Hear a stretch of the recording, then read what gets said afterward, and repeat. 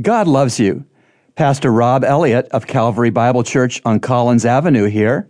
The Ten Commandments tell us 10 things about God.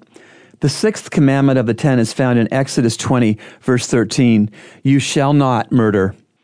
This sixth commandment tells us God willfully gives all human life, so only God can take human life.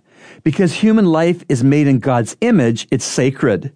Murder treats sacred human life as being ordinary and cheap and dispensable. Probably you have never murdered anyone. Good. But in the New Testament, Jesus raised the bar on murder and defined it this way. He said, if you call someone raka, in Aramaic it meant empty head or idiot, you have committed murder. Sobering, really. The sixth commandment prohibiting murder tells us that God makes human life sacred. It's not to be treated as cheap or dispensable. Remember, God loves you, and He's proven it with Jesus' cross.